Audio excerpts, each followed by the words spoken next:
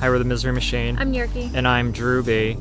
And this week, by popular request, and because she would have turned 50 within the past couple months, we are revisiting the case of Junko Furuta. This case is probably one of the most graphic stories we've ever covered it is definitely the most graphic story we've ever covered, Yeah, I think so, listener too. discretion is definitely advised. And if you're listening on YouTube, please hit like and subscribe. We just passed 3,700 subscribers. Thank you so much to everyone that's helped. Thank you so much. It means a lot to us. It really does. But without further ado, remembering Junko Furuta.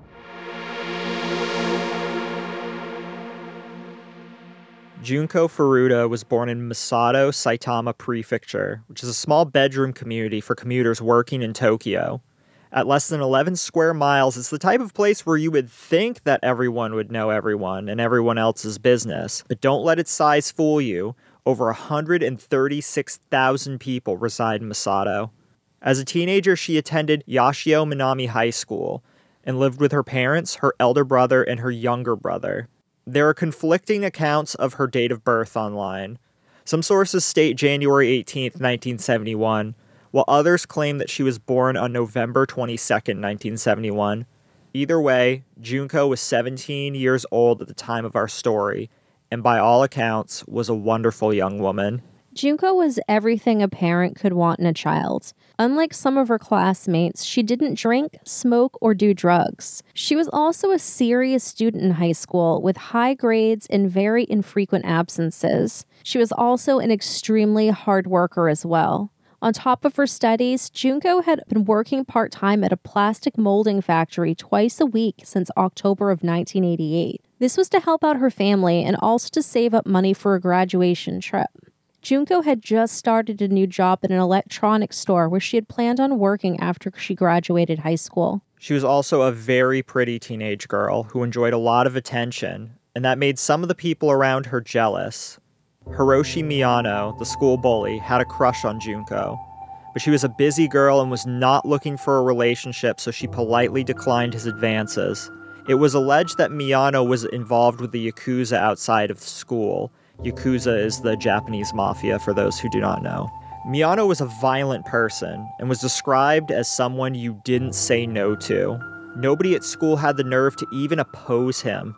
Unfortunately for Junko, this would be a fatal mistake. On November 25th, 1988, Miyano and his friend Nobuharu Minato wandered aimlessly around the Masato area with a sick intention of robbing and assaulting local women.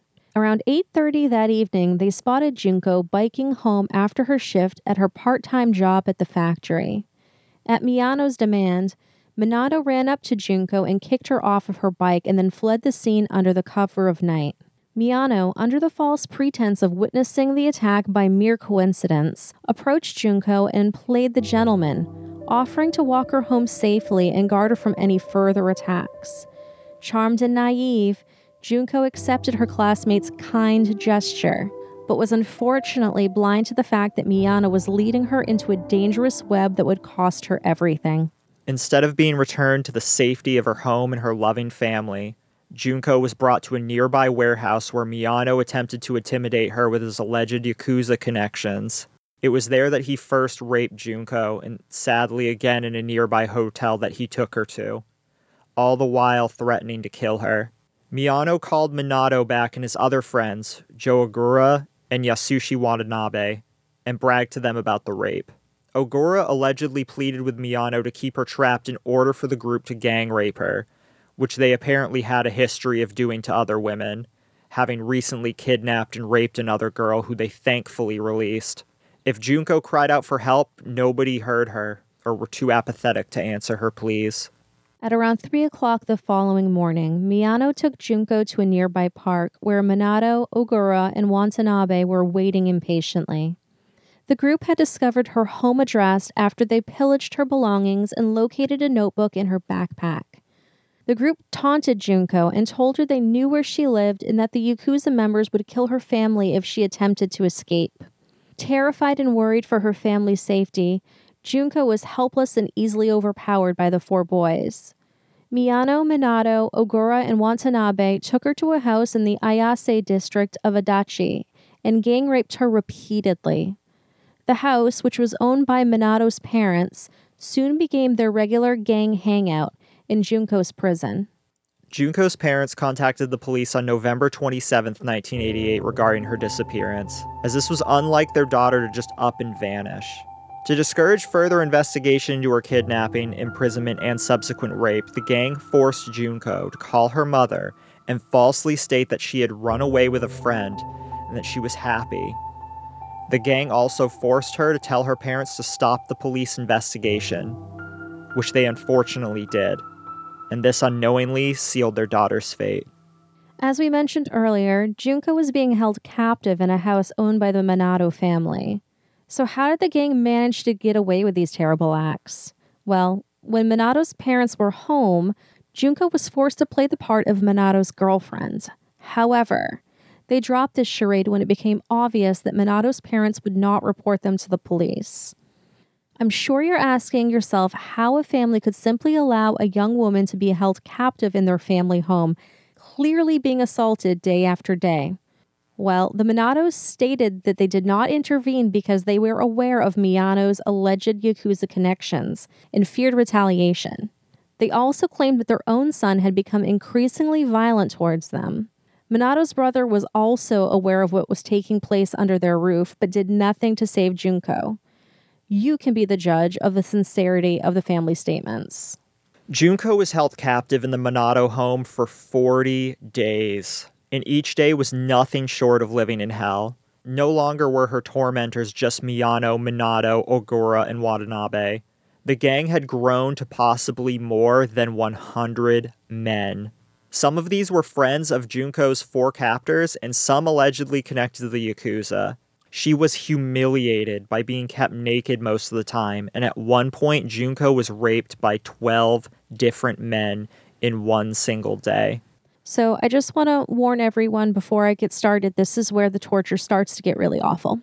So according to trial statements, Miyano, Minato, Ogura, and Watanabe raped Junko over 400 times, beat her, starved her, hung her from the ceiling, and used her as a punching bag. Dropped barbells onto her stomach. Do you mean to take over? No. Forced her to eat live cockroaches and drink her own urine. Forced her to masturbate in front of them. Forced her to dance and sing songs while being beaten. They inserted many objects into her vagina, rectum, and anus, including lit light bulbs, scissors, iron bars, wooden skewers of chicken, and even lit fireworks inside of her. They burned her vagina and clitoris with cigarettes and lighters and her eyelids with hot wax. They also tore off her left nipple with pliers and pierced her breasts with sewing needles. Junko would reportedly slip into unconsciousness due to shock because of the repeated abuse, leading the gang to dunk her head into a bucket of ice water to revive her each time and continue the torture. Some of the reported 100 Yakuza-connected men that participated in the gang rape and torture of Junko Furuta have been officially identified, including Tetsuo Nakamura and Koichi Ihara, who were charged with rape after their DNA was found. Ihara claimed he was bullied into raping Junko and stated that after he left the Minato home where she was being held captive, he told his brother about the incident. His brother subsequently told their parents, and they then contacted the police. Finally, someone was doing something, and 2 police officers were dispatched to the Minato home. However, upon arrival, they were informed that there was no girl inside. Shockingly, officers declined an invitation to search the grounds, believing the invitation alone was sufficient proof that Junko was not inside and that a false report had been filed. They apologized for the trouble and went about their day. Both officers faced considerable backlash from the community. Had they indeed searched the house and located Junko, her ordeal, although already hellish enough, would have lasted 16 days, and she may very well have recovered from her injuries and survived. Quite similar to the story of 14-year-old Conorak Synthasimphone, who escaped the clutches of Jeffrey Dahmer, only for police to allow him to be taken back into captivity, sealing his fate. Thankfully, the 2 officers were fired for failing to follow procedure, although it does make one wonder if they should have faced charges as well. This wouldn't have been the first time, however, that the police failed Junko. At the beginning of December, Junko attempted to call the police. However, she was discovered by Miyano before she could say anything, and he took the phone away from her and hung it up. When the police called back, Miyano informed them that the original emergency call was a mistake and told them not to worry. No follow-up wellness check was ever done to verify this claim. As punishment, Junko's captors doused her legs and feet in lighter fluid and set them on fire. They also pushed a large bottle into her anus, causing severe internal bleeding, causing Junko to convulse. Believing that she was faking a seizure, they set her ablaze once more. Tragically, Junko was reported to have asked her captors on multiple occasions to kill her and get it over with, but they refused. Instead, they forced her to sleep outside on the balcony during the winter in frigid temperatures and locked her in a freezer. Her hands and legs were so badly damaged that it took Junko over an hour to drag herself downstairs to the bathroom. Due to the severity of the torture, she eventually lost bladder and bowel control and was subsequently beaten for urinating and defecating on the floor. She was also unable to drink water or consume food and would vomit after each attempt, for which she received further beatings. All the while, no one in the Miyano home did anything or come to her aid. Junko's face was so swollen due to the sheer brutality of the repeated beatings that it was difficult to make out her features. Some reports state that her cheeks were so badly swollen that they were raised past her nose, and that her eyes were swollen shut. Her body was battered and broken, and her infected burn wounds emitted a strong, rotting smell that disgusted the gang, and by their claims, it caused them to lose sexual interest in her. As a result, the boys kidnapped and gang-raped a 19-year-old woman who, like Junko Furuta, was on her way home from work. Unable to control his emotions after losing a game of mahjong, Hiroshi Miyano decided to vent his anger out on Junko. So this has been talked about. There's this belief that Junko was the one who played him in mahjong, and I believe it was depicted in one of the movies. There are other sources disputing this, and I don't believe that Junko was in any state at this point to be doing anything. And what really had happened is he was out gambling, playing mahjong for money with others, and came home and decided to take it out on her. Because it was at this point, January 4th, 1989, she was barely hanging on by a thread, because she had suffered a month's worth of torture at this point. The gang proceeded to beat Junko with an iron barbell, kicked and punched her already broken body, and placed 2 short candles on her eyelids, burning them with hot wax. They made her stand, although it was nearly impossible for her to muster the strength to do so, and struck her feet repeatedly with a wooden rod. Junko fell onto a stereo system and collapsed into a fit of convulsions, which set the boys into a rage. She was bleeding profusely, and pus was seeping from the badly infected burns that covered her body. The 4 boys covered their hands in plastic bags so that the noxious fluids wouldn't get on their hands, and they continued beating her. They dropped an iron exercise ball on her stomach several times.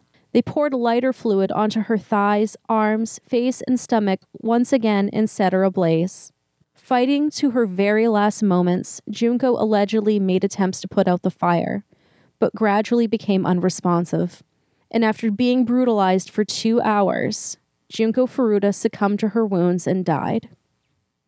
Afraid of being arrested for murder, the gang of boys wrapped Junko's lifeless body in blankets and stuffed her into a travel bag, and then into a 55-gallon drum and filled it with wet concrete. Around 8 p.m. that evening, less than 24 hours after Junko had died, the gang disposed of the drum by loading it into a cement truck in Koto, Tokyo. Less than a month later, on January 23rd, 1989, Hiroshi Miyano and Joe Oguro were arrested for the gang rape of a 19-year-old woman which they had kidnapped in December. 2 police officers came to interrogate the two on March 29th after women's underwear had been found at their addresses. However, it is unclear why over 2 months had passed between the arrest and this interrogation, and it is unknown who found and reported it. During the interrogation, one of the officers led Miyano to believe that police were aware of a murder he had committed, and thinking that Oguro had confessed to the crimes against Junko, Miyano broke down and told them everything, and provided details as to where they could find her body.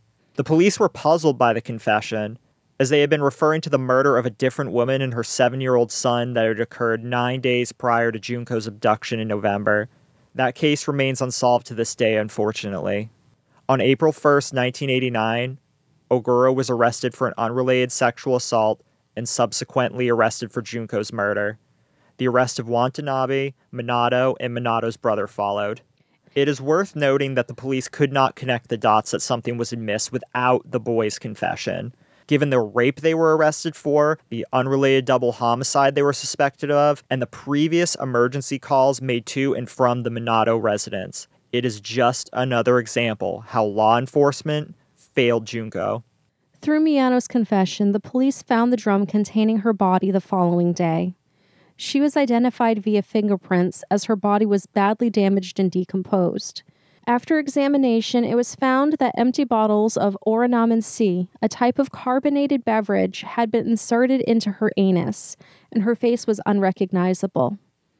Despite the extreme mutilation to her genitals and womb, Junko had become pregnant from the repeated rapes. Her official cause of death was listed as traumatic shock. Junko Furuta's funeral was held on April 2nd, 1989. One of her friends' memorial address stated, "Jun-chan, welcome back. I've never dreamt that we would see you again in this way. You must have been in so much pain, so much suffering. The happy we made for the school festival looked really good on you. We will never forget you. I have heard the headmaster has presented you with a graduation certificate, so we graduated together, all of us. Jun-chan, there is no more pain. No more suffering. Please rest in peace."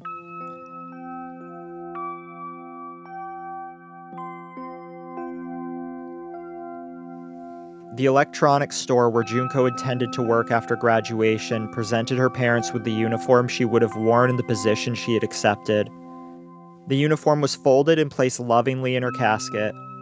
At her graduation, Junko's school principal presented her with a high school diploma, which was accepted by her parents on their late daughter's behalf. The location where Junko's body was finally recovered has since been developed and is now Wakasu Park, which was intended to be the location of the sailing events for the now postponed 2020 Summer Olympics. The identities of the boys were sealed by the court, as they were all considered to be juveniles at the time of the crime. Journalists discovered the identities, however, and published them, as they should have. They stated that, given the severity and sheer brutality of the crime, the accused did not deserve to have their right to remain anonymous upheld. All 4 boys pled guilty to committing bodily injury that resulted in death rather than murder. In July of 1990, a lower court sentenced Hiroshi Miyano, the ringleader, to 17 years in prison. He appealed his sentence, causing the Tokyo High Court to sentence him to an additional 3 years. He was 18 at the time of the murder. Miyano's mother reportedly paid 50 million yen in compensation to Junko's family, ordered by the civil court after they sold their family home. Miyano was denied parole in 2004, but was later released at the completion of his sentence. In January of 2013, Miyano was rearrested for fraud. Due to insufficient evidence, he was released without charges that same month. Nobuharu Minato, who originally received a 4 to 6 year sentence, was resentenced to 5 to 9 years upon appeal. He was 16 at the time of the murder. Minato's parents and brother were not charged, although their inaction directly caused Junko's death. Junko's parents were dismayed by the sentences received by their daughter's killers and won a civil suit against the parents of Minato, in whose home the crimes were committed. After his release, Minato moved in with his mother, and in 2018, Minato was arrested again for the attempted murder and beating of a 32-year-old man with a metal rod after slashing his throat with a knife. Yasushi Watanabe, who was originally sentenced to 3 to 4 years in prison, received an upgraded sentence of 5 to 7 years. He was 17 at the time of the murder. Joe Agora served 8 years in a juvenile prison before he was released in August of 1999. He was 17 at the time of the murder. After his release, he is said to have bragged about his role in the kidnapping, rape, and torture of Junko Furuta. In July of 2004, he was arrested for assaulting Takatoshi Isono, a man he thought his girlfriend may have been having an affair with. Ogura tracked Isono down, beat him, and shoved him into his truck. He drove him from Adachi to his mother's bar in Masato, where he allegedly beat Isono for 4 hours. During that time, Agora repeatedly threatened to kill the man, telling him that he had killed before and knew how to get away with it. He was sentenced to 7 years in prison for the assault on his Sono and has since been released. Agora's mother allegedly vandalized Junko's grave, stating that she had ruined her son's life. It has also been reported that Agora had squandered his father's savings, which was money that was intended to be provided as restitution to Junko's family. Instead, he blew it on a number of luxury goods. During sentencing, the judge noted that exceptionally grave and atrocious violence had been inflicted upon the victim, and that Junko had been murdered so brutally at the young age of 17 that her soul must be wandering in torment. Upon hearing the details of the brutal rape and torture, a spectator in the gallery fainted. Junko's mother also allegedly had a mental breakdown which required hospitalization. The sentences were largely regarded as being far too light for the crimes committed, and all 4 boys were protected by special provisions applied to individuals 18 years old and younger. A lot of people wonder why the boys weren't hung for their crimes. This is why the death penalty was off the table. 3 of Junko's 4 original tormentors have since changed their names. Hiroshi Miyano is now Hiroshi Yokoyama. Joe Agora is now Joe Kamisaku. And Nobuharu Minato is now Shinji Minato. Junko Furuta would have turned 50 years old this year. Although many reports refer to her case as the 44 days of hell, if you do the math, Junko endured 40 days of suffering at the hands of her captors. Not that this discrepancy discounts the cruelty she endured in any way. The crimes committed against her were more than infuriating and should serve a lesson to all of us. These things are happening every day in cities and towns, much like your own, behind closed doors, and should never happen again. Bystander apathy is unacceptable. Think of what happened to Kitty Genovese and Sylvia Likens in decades prior. These young women were robbed of life and will never get to know their full potential because they're gone forever. We as a human race have an obligation to all creatures, big and small, to do the right thing. If you see something unsettling, if you suspect abuse, say something. You can be the voice for those without one, both human and animal. You could save a life. Do it for Junko. We owe it to her.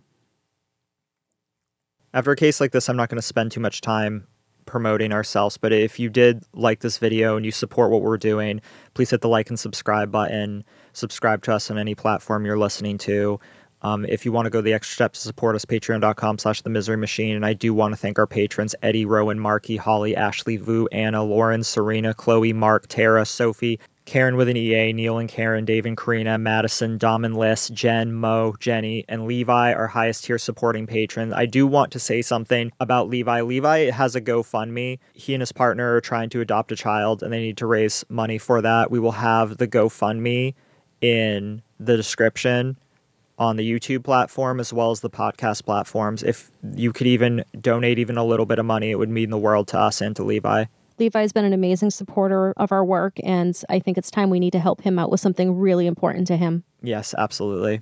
One last thing, I saw this thread on Reddit previously, and I've had people leave us comments or send us messages saying they were so moved by this case, and if they wanted to make a donation or do something about it, what should they do? And I think the best thing you can do is, if you feel so moved to donate to a cause, is probably a battered women's shelter in your area. I would think so too. I'll put a few resources in the comment section for that as well. But, just definitely seek out what you have locally. More than likely the organization is in need in some way, whether it's money or supplies. The one thing that we can all do is speak up. Speak up if we think something's going on. If we can end bystander apathy, that's going to be a huge help, and that won't cost any money at all. But until next week, we love you. Bye. Bye-bye.